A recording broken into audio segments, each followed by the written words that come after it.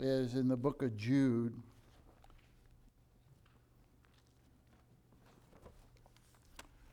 And verse 3.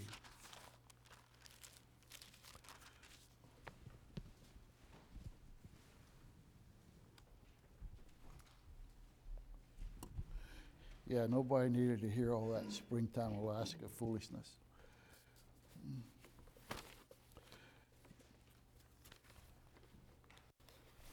In verse 3, the Bible says, "Beloved, when I gave all diligence to write unto you of the common salvation, it was needful for me to write unto you and exhort you that ye should earnestly contend for the faith which was once delivered unto the saints." In this lesson on the church, we're in a section where we're looking at some identifying marks of what we could say is a New Testament church, a good church. And the first one we looked at many weeks ago is that the Bible is the sole authority for faith and practice. And the Bereans, there it tells us in Acts 17, and the brethren immediately sent Paul away, Paul and Silas by night, unto Berea, who coming thither went into the synagogue of the Jews. These were more noble than those in Thessalonica, in that they received the word of God, that they received the word with all readiness of mind, and searched the scriptures daily, whether those things were so. And so they were commendable to search the scripture daily and make sure that what you were being taught was biblical.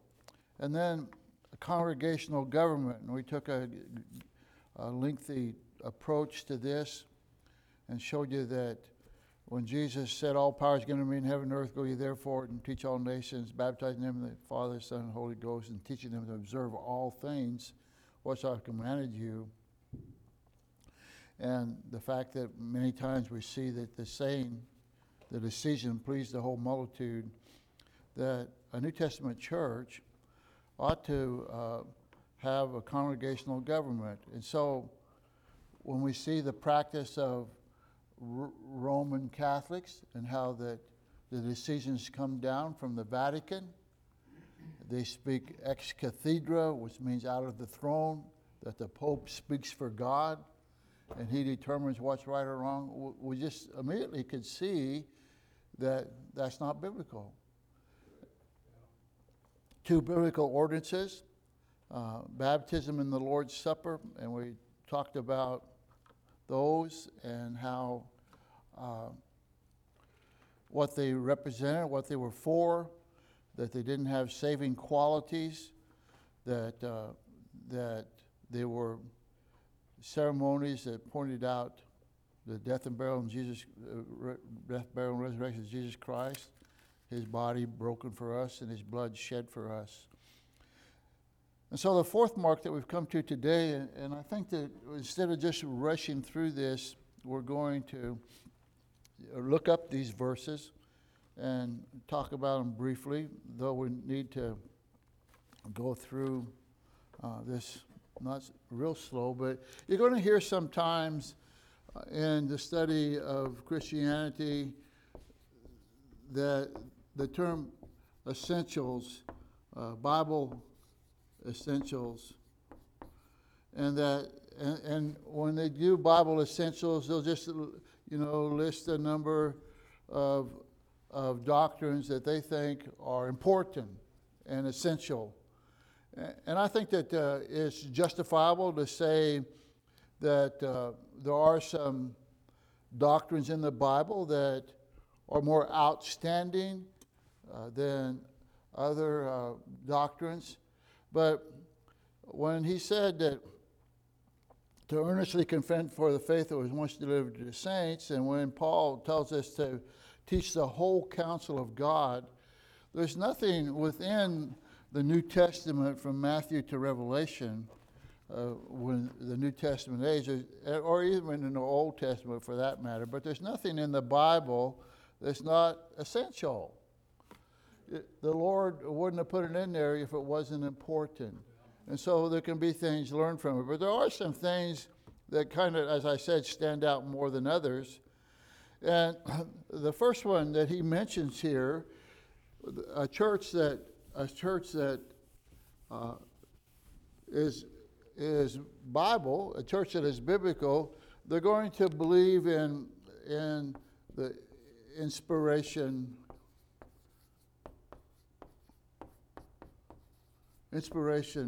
of the Bible. And we'll just note two verses on that. If you go to 2 Timothy chapter 3, 2 Timothy chapter 3,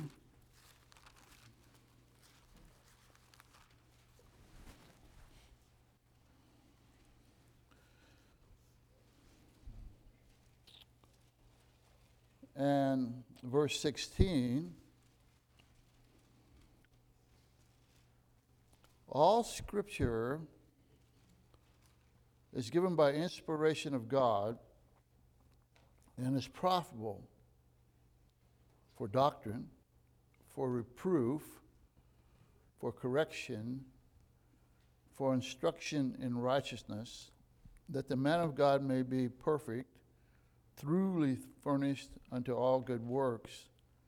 And so a clear statement is made here in the Bible, in this book that God used Timothy to write, or Paul to write to Timothy, that we have a word from God that is sound, that the word from God is not just man's opinion. It's not the words of Paul, but it's the words that God spoke using Paul to record them. And so that this book's author is not men that walked this earth. They were simply the instrument that God used, but the Word of God is inspired. Now, is that important? Does that really matter? That there's lots of people that talk about Peter's writing and John's writing and Paul's writing and how Paul viewed things maybe in a different angle than the others. And so if we're not careful, the Word of God can be put down on a basis where we become judges of the Word of God instead of the Word of God judging us. And that the authority doesn't lie in how I interpret it, but in what it says. And so the faithfulness to Bible doctrine, we start out right at the beginning here saying that we have the Word of God and it's authoritative. Now the next question is, a lot of people can accept the fact that the Scriptures are inspired, that God moved men. Men were moved along by the Holy Ghost. It was the same word as used of the wind blowing the ship, that God just kind of moved them along. And people will understand that God's hand was in that, and God even used men that were like pencils in his hand. But the issue is, do we still have it in its entirety? Do we still have the Bible in its clarity? Do we have the Bible as it was written? It hasn't, after all, we're living here in 2022, and Jesus was in the first century, and the New Testament was written up through the first century. Hasn't it changed? It's went through many hands. Well, if you go over to Psalms chapter 12, Psalms chapter 12,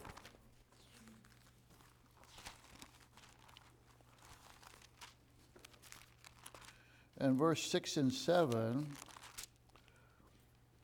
The words of the Lord are pure words, as silver tried in a furnace of earth, purified 7 times. Thou shalt keep them, O Lord, thou shalt preserve them from this generation forever. Now, this is a promise of God concerning his word.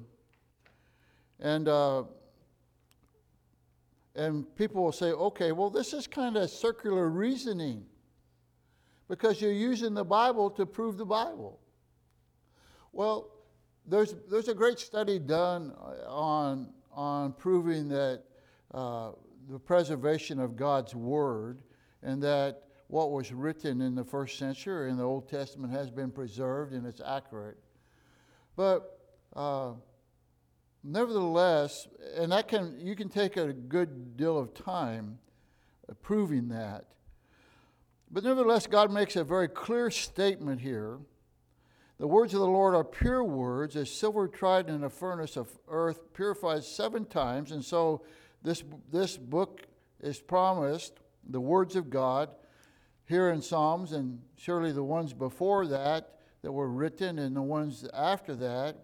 But he says that they're purified 7 times. They put it through the smelter to get out all the dross. And then he preserved them. For how long? Well, they're preserved for the generation that David was in and generations forever. And so, though time could be taken to teach on the preservation of God's Word and comparing manuscripts and seeing how God, kept certain manuscripts pure and all that's a great study. But I start out with the foundation that I believe that this is God's book. Amen. And that he wrote it. And what he says here is true. And so I don't need to necessarily base my faith upon critics of the Bible or students that study the events of recording the Bible. But God has promised me a book that is pure. And so when we're talking about the 4th characteristics of a good New Testament church, that it's faithful to Bible doctrine. You can't be faithful to Bible doctrine if you don't have a faithful document. And we have a faithful document. And so when you're looking around at churches, it's important what they believe about the Bible. Is it the Word of God, or does it contain the Word of God? This Bible maintains that it is the Word of God, and it doesn't just contain the Word of God. Years ago, I was witnessing when I was doing mission work and this somehow, I don't know if it was on the street or at a door or in a meeting, but this guy told me that he only believes the red letters of the Bible. Well, you better have a red letter Bible, first of all. But there's much more to the Bible than just what Jesus spoke. And Jesus made that very plain himself. And so, number one, one of the things that we look at in this idea of faithfulness to God's Word is the inspiration of the Scripture. Now, secondly, is that God is a Trinity.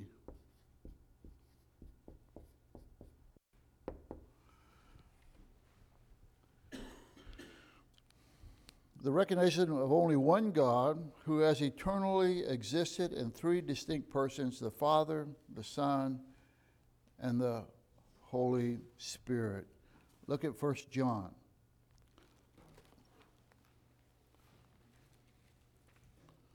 In 1 John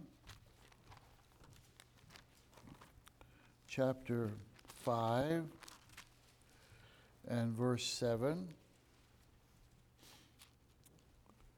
For there are three that bear record in heaven: the Father, the Word. We know that John is writing, and he says in John, the Gospel of John, in the beginning was the Word, and the Word was with God, and the Word was God.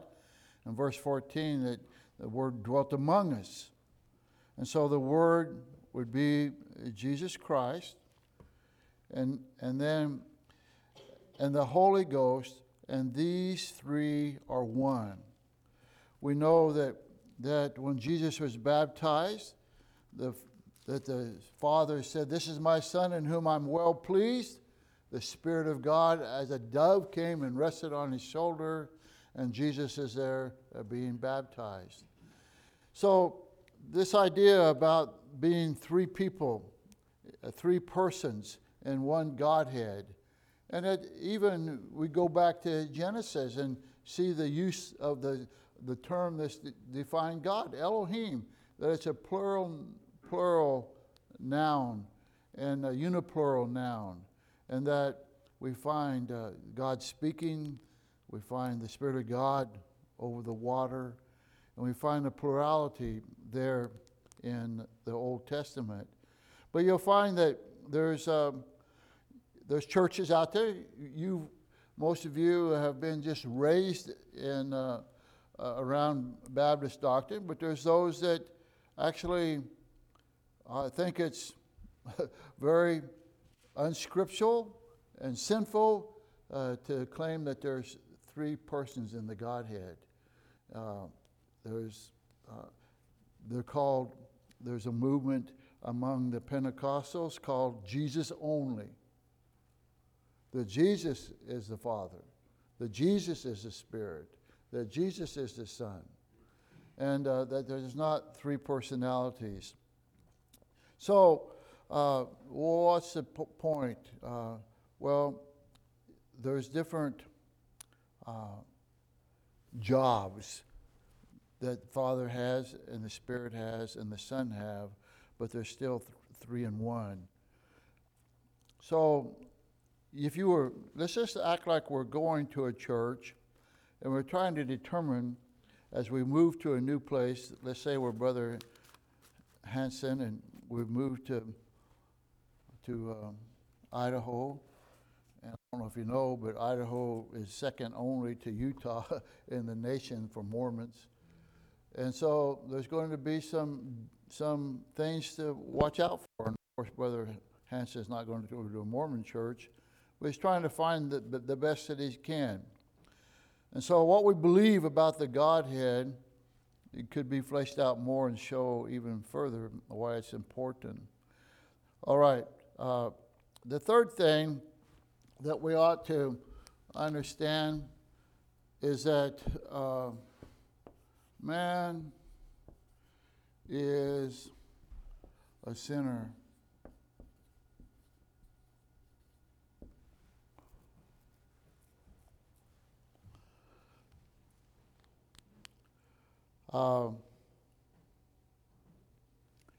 And because of that, he's a fallen creature. Look over in Romans chapter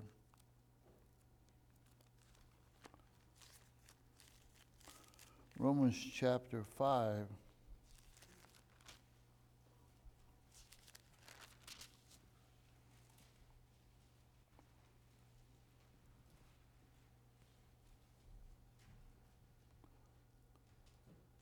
You have to understand that the word many, it doesn't mean a certain amount.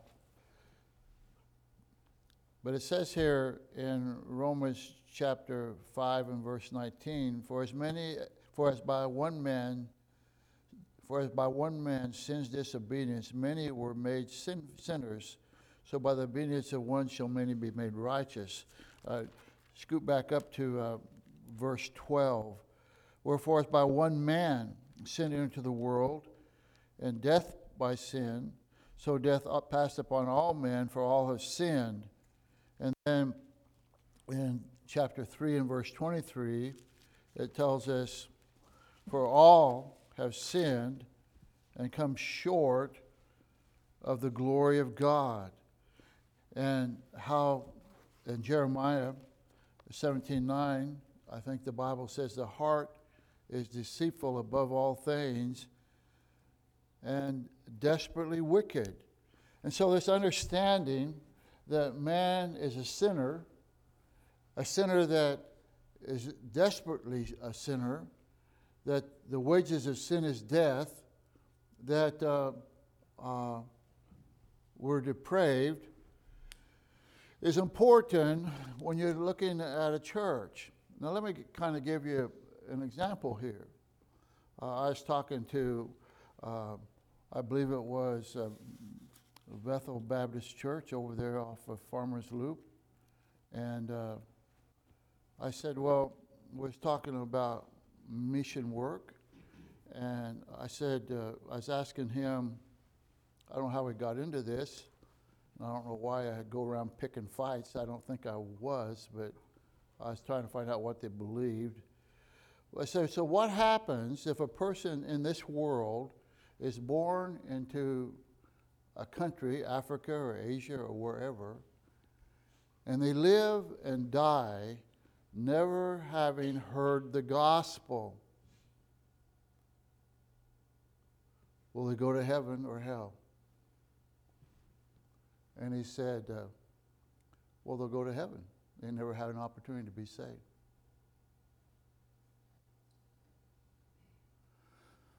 Well, the Bible says we're all sinners. And there's a lot to be, have that fleshed out. But I'm probably digging more holes than I'm filling in this morning.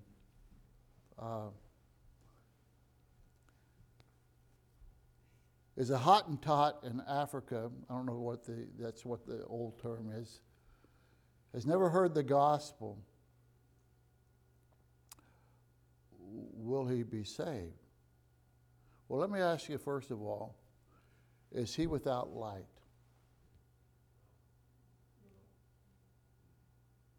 You say no? No. Okay. Why do you say that? Nobody's preached to him. Okay. And so there is the light of creation, that they can know there's a God. And it says that even in that Psalms 19, it talks about how they're without an excuse, kind of. And, huh? Yeah, Romans 1:20, is that the conscience? Yeah, not only does a man have light in creation, but also Romans 1:20 says that his conscience accusing him or excusing him, that God has given every man a conscience. For the invisible things of him from the creation of the world are clearly seen, being understood by the things that are made, even his eternal power and Godhead. And then in chapter 2 and verse 14, I believe, for when the Gentiles, which have not the law, do by nature the things contained in the law, they having not the law are law unto themselves, which show the work of God written in their hearts, their conscience also bearing witness, and their thoughts the meanwhile accusing or else excusing one another. And so God uses creation as a light to draw men. God uses the conscience to draw men. And then that surely is not going to save them. But the Bible, this is, I believe, and I think that you can run it out from the Bible when you see that men like Cornelius and others. But when a guy is searching, when God is drawing and he's responding, God will send a man to preach the gospel. And so it's a basic understanding. And see, I've often hoped, not necessarily hoped, I've often thought that it would be so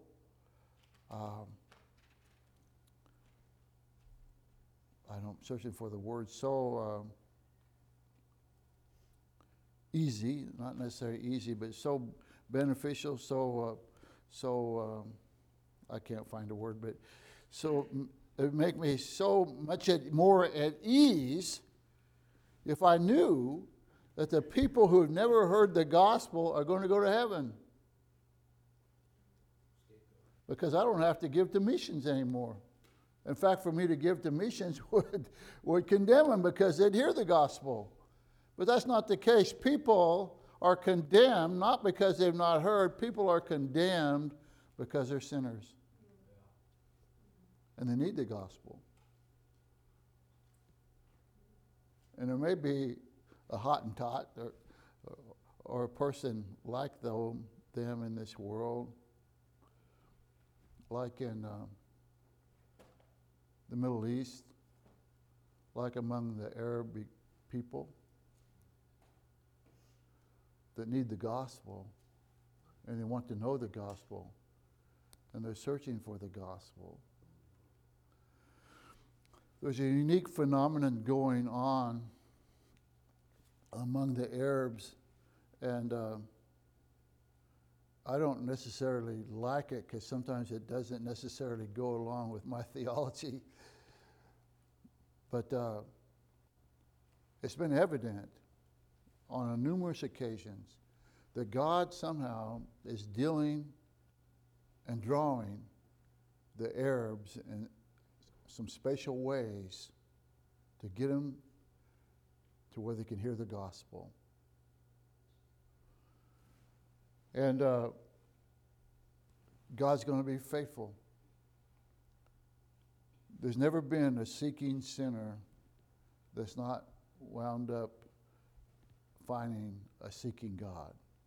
He came into the world both to seek and to save that which is lost. And so, man is a sinner, that he doesn't take on sinful qualities. He comes into this world in sin, his mother having conceived him. Okay, another thing that we should look forward to, and these are kind of just all over the page, that there's a belief that believers, I before E except after C, believers, how does it worded here?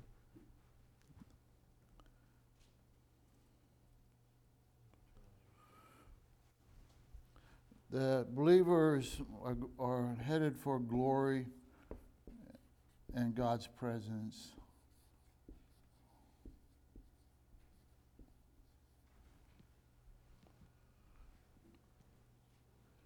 And let's look over in 1 Thessalonians. Pastor's been here in a number of months past or weeks past.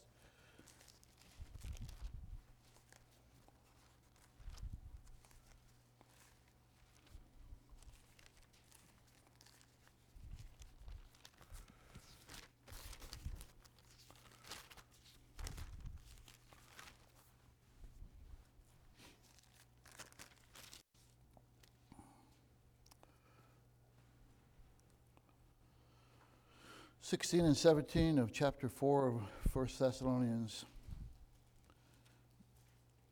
For the Lord himself shall descend from heaven with a shout, with the voice of an archangel, and with the trump of God, and the dead in Christ shall rise first.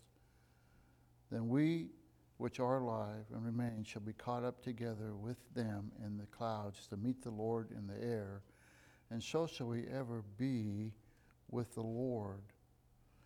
There's an understanding that can come to in the Bible, and a church that you're contemplating attending should surely hold to the truth that the Bible teaches, and that is for God's children there's coming a glorious day. And he says that we shall ever be with the Lord. Remember when the Christ was here and the disciples were beginning to gradually get pounded into their thick brains that he was going to die and he was going to leave. He confronted them and he said, "Let not your heart be troubled." Anybody's heart been troubled lately? Let not heart you be troubled. You believe in God, believe also in me. In my Father's house are many mansions. If it were not so, if this isn't true, I'd have told you it wasn't true. If it was not so, I would have told you. I go to prepare a place for you, that where I am, ye may be also. There's this idea, even in buildings that have a sign that has the word church on the outside of it, that we're all going to the same place. We're all on the same different road, different ways, but we're all going to heaven. But the Bible only promises eternal blessings for those that are saved. But it also declares that there's going to be damnation for those that are lost. In Revelation chapter 20,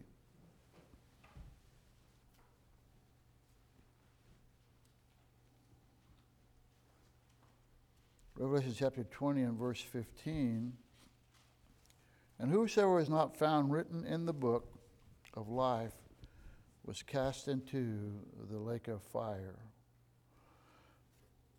That there is a place that's prepared for punishment. And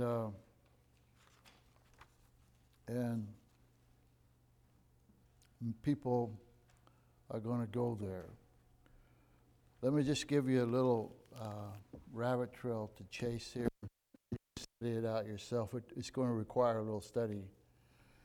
But when it says their names were not written in the Lamb's Book of Life, you're going to find out in other places it says that their name was blotted out of the Lamb's Book of Life.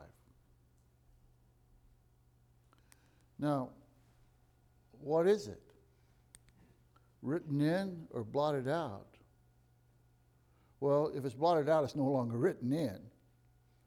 But the point is this, that Jesus Christ died for every man, woman, boy, and girl. He died for every person born into this world. And their name was written in the book. They had an opportunity to be saved. But when they reject it, it's going to be blotted out.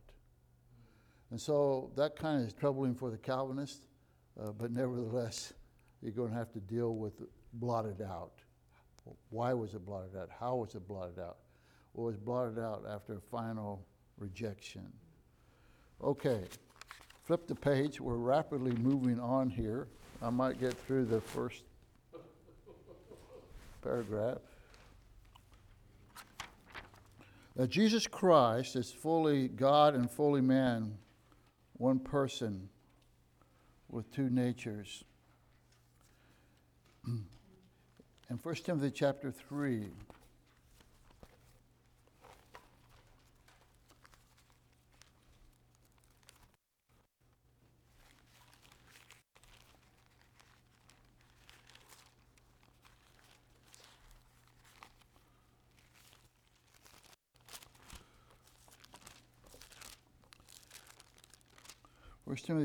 and verse 16, and without controversy, this should be without any discussion. It should be without any questioning.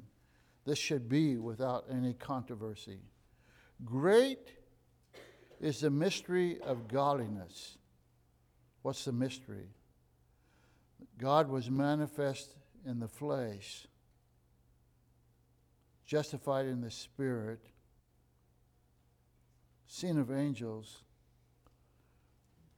preached unto the Gentiles, believed on in the world, received up into glory.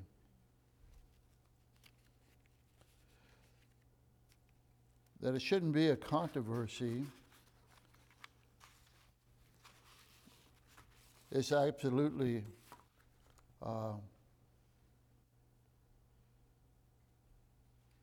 a great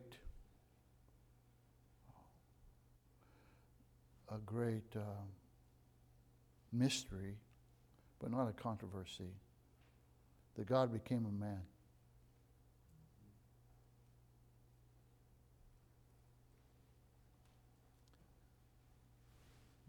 That God became a man and received up into glory. And then, 5, that God equals man. And then 5, 6,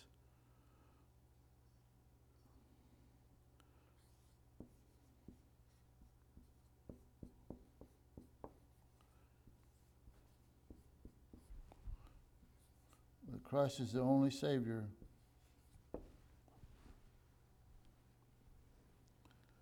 He's the only Redeemer of mankind. Acts chapter 4, many verses we could read, but let's go to Acts chapter 4.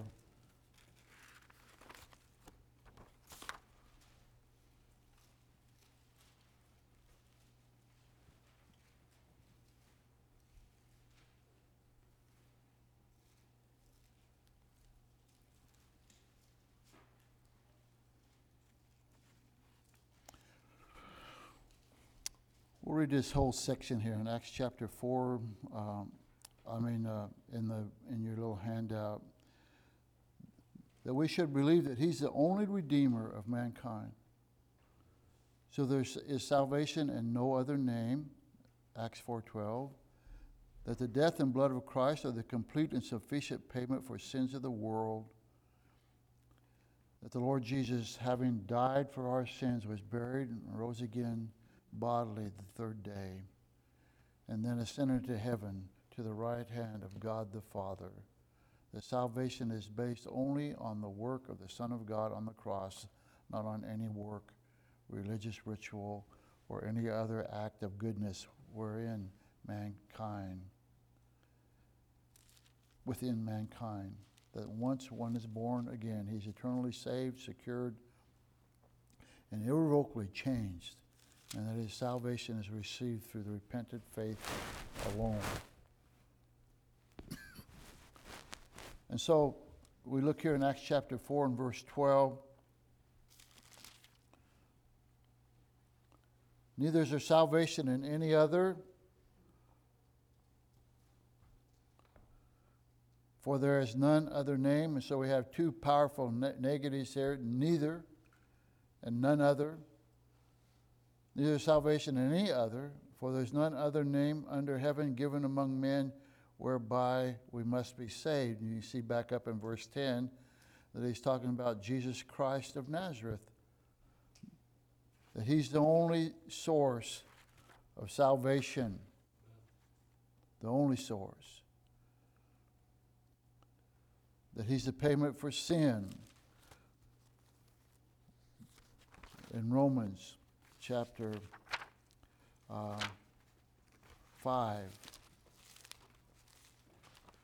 and verse 8.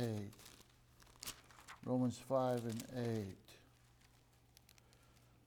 But God commendeth his love towards us, and while we were yet sinners, Christ died for us. Much more than being now justified by his blood, we shall be saved from wrath through him. For if when we were enemies, we were reconciled to God by the death of his Son, much more being reconciled, we shall be saved by his life. Now, let me slow down here a little bit. He says here, we shall be saved by his life. But up above here, he says, we're reconciled by his death. Reconciled by his death, but saved by his life. Well, which is it? Are we saved by his death or saved by his life? What's he talking about? How do we get saved? Is it by the death of Christ or is it by the life of Christ? We shall be saved by his life.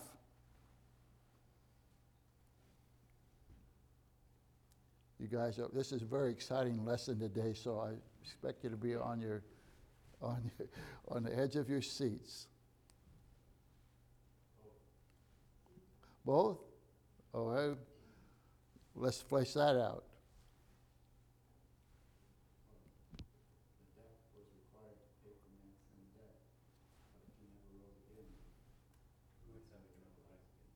Okay. And what's the Lord doing today?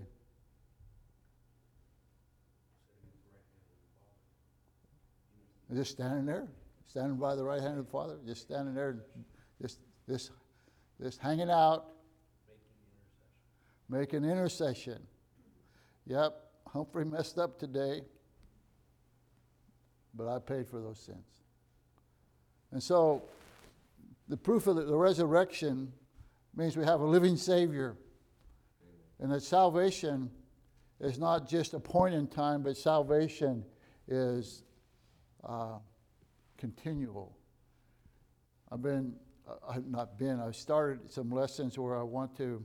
This is probably where our lesson closes here. I want to try to start teaching where the Bible says, teach them to observe all things whatsoever I've commanded you. I went through the Gospels, and I'm trying to pull out every command that the Lord has. And it's very interesting. The very first command that Jesus commanded was repent and believe the gospel. But the term repent is not only a command, but it's a command in the present tense, which means I just didn't repent when I was 13 years old, and that saved me. That was the point of my salvation. But God gave me a heart of repentance.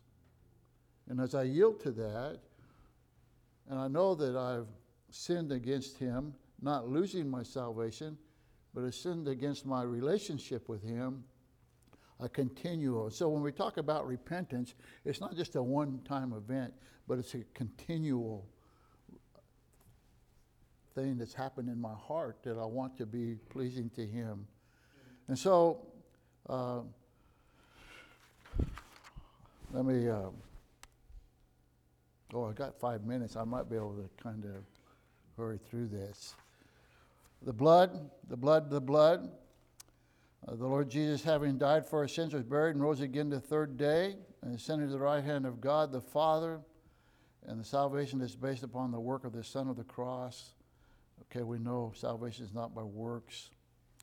We're become a new creature. All things have passed away. But let's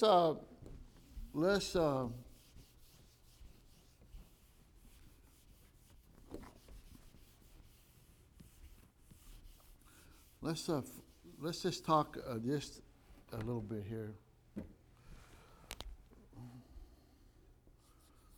Why did Jesus die?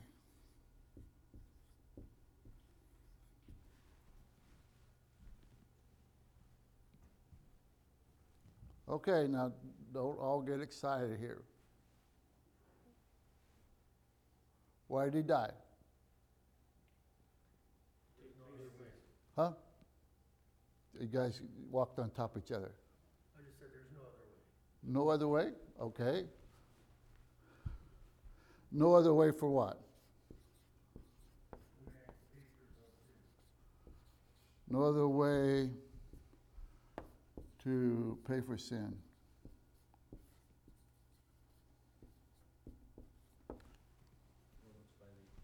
Huh? Romans 5:18. What?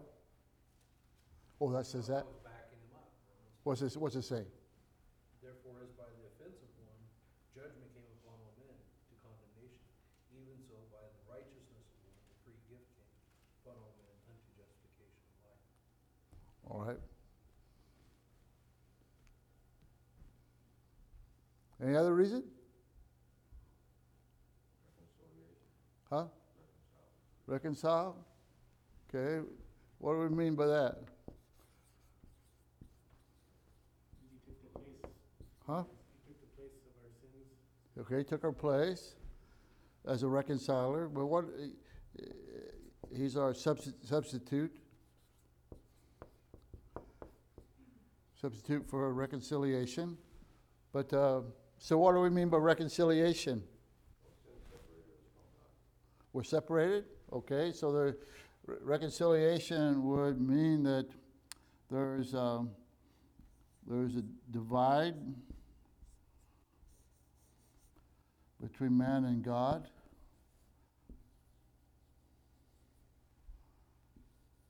And somehow he reconciles that. Okay?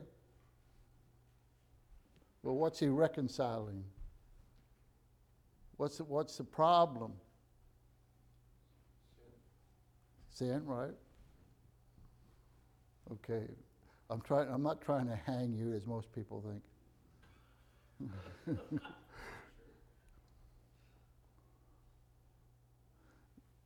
What's it say in John chapter 3 and verse 36? He that believeth on the Son hath everlasting life, and he that believeth not the Son shall not see life, but the wrath of God abideth upon him. Okay, so here's man.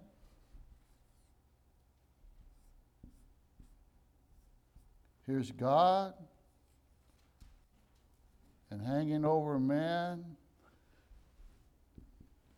is the wrath of God. This loving God who so loved the world has hanging over my head the wrath of God, and it's about to drop. The death of Jesus Christ, 1 John 2:2 says, and this is a and he is a propitiation for our sins, and not for our sins only, but for the sins of the whole world. Propitiation means a sacrifice that appeases, that satisfies the wrath of God. We are saved. See, I think sometimes we get this idea, we're saved from our sinful lifestyle. Yeah, we become a new creature. We're saved to walk in newness of life. Yes, we're saved to walk in newness of life. But what I needed to be saved from is that this is about to fall on my head. And I realize it's about to fall on my head justly, that I deserve the wrath of God. And when you get over to Isaiah chapters that people that are nominal Christians and don't, it said this, it pleased the Lord to bruise him. He shall see the travail of his soul and be satisfied. What a horrible God. It pleased the Lord to beat him up.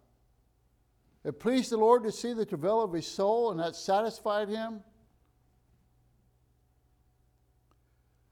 It pleased the Lord that his Son would satisfy his wrath so God could be just in forgiving me. My forgiveness is not just until the payment for my sin was taken care of. And so we're saved from the wrath of God. And when we're witnessing, I think because many of the methods or programs and trying to bring people to the Lord, you know, God loves you and has a wonderful plan for your life. Why wouldn't you want to receive him as your Savior? Well, that's only part of the equation. The wrath of sin abides upon you. The wrath of God abides upon you because of your sin. And that needs to be dealt with. There's nothing that shakes, you know, when you say God loves you and has a wonderful plan for your life. Well, you know what? I just bought a four-wheeler and a camper and a new rifle, a new fishing pole, a new television set. I got a new house. I got a new job. I'm making buckos of money. My plan's pretty good.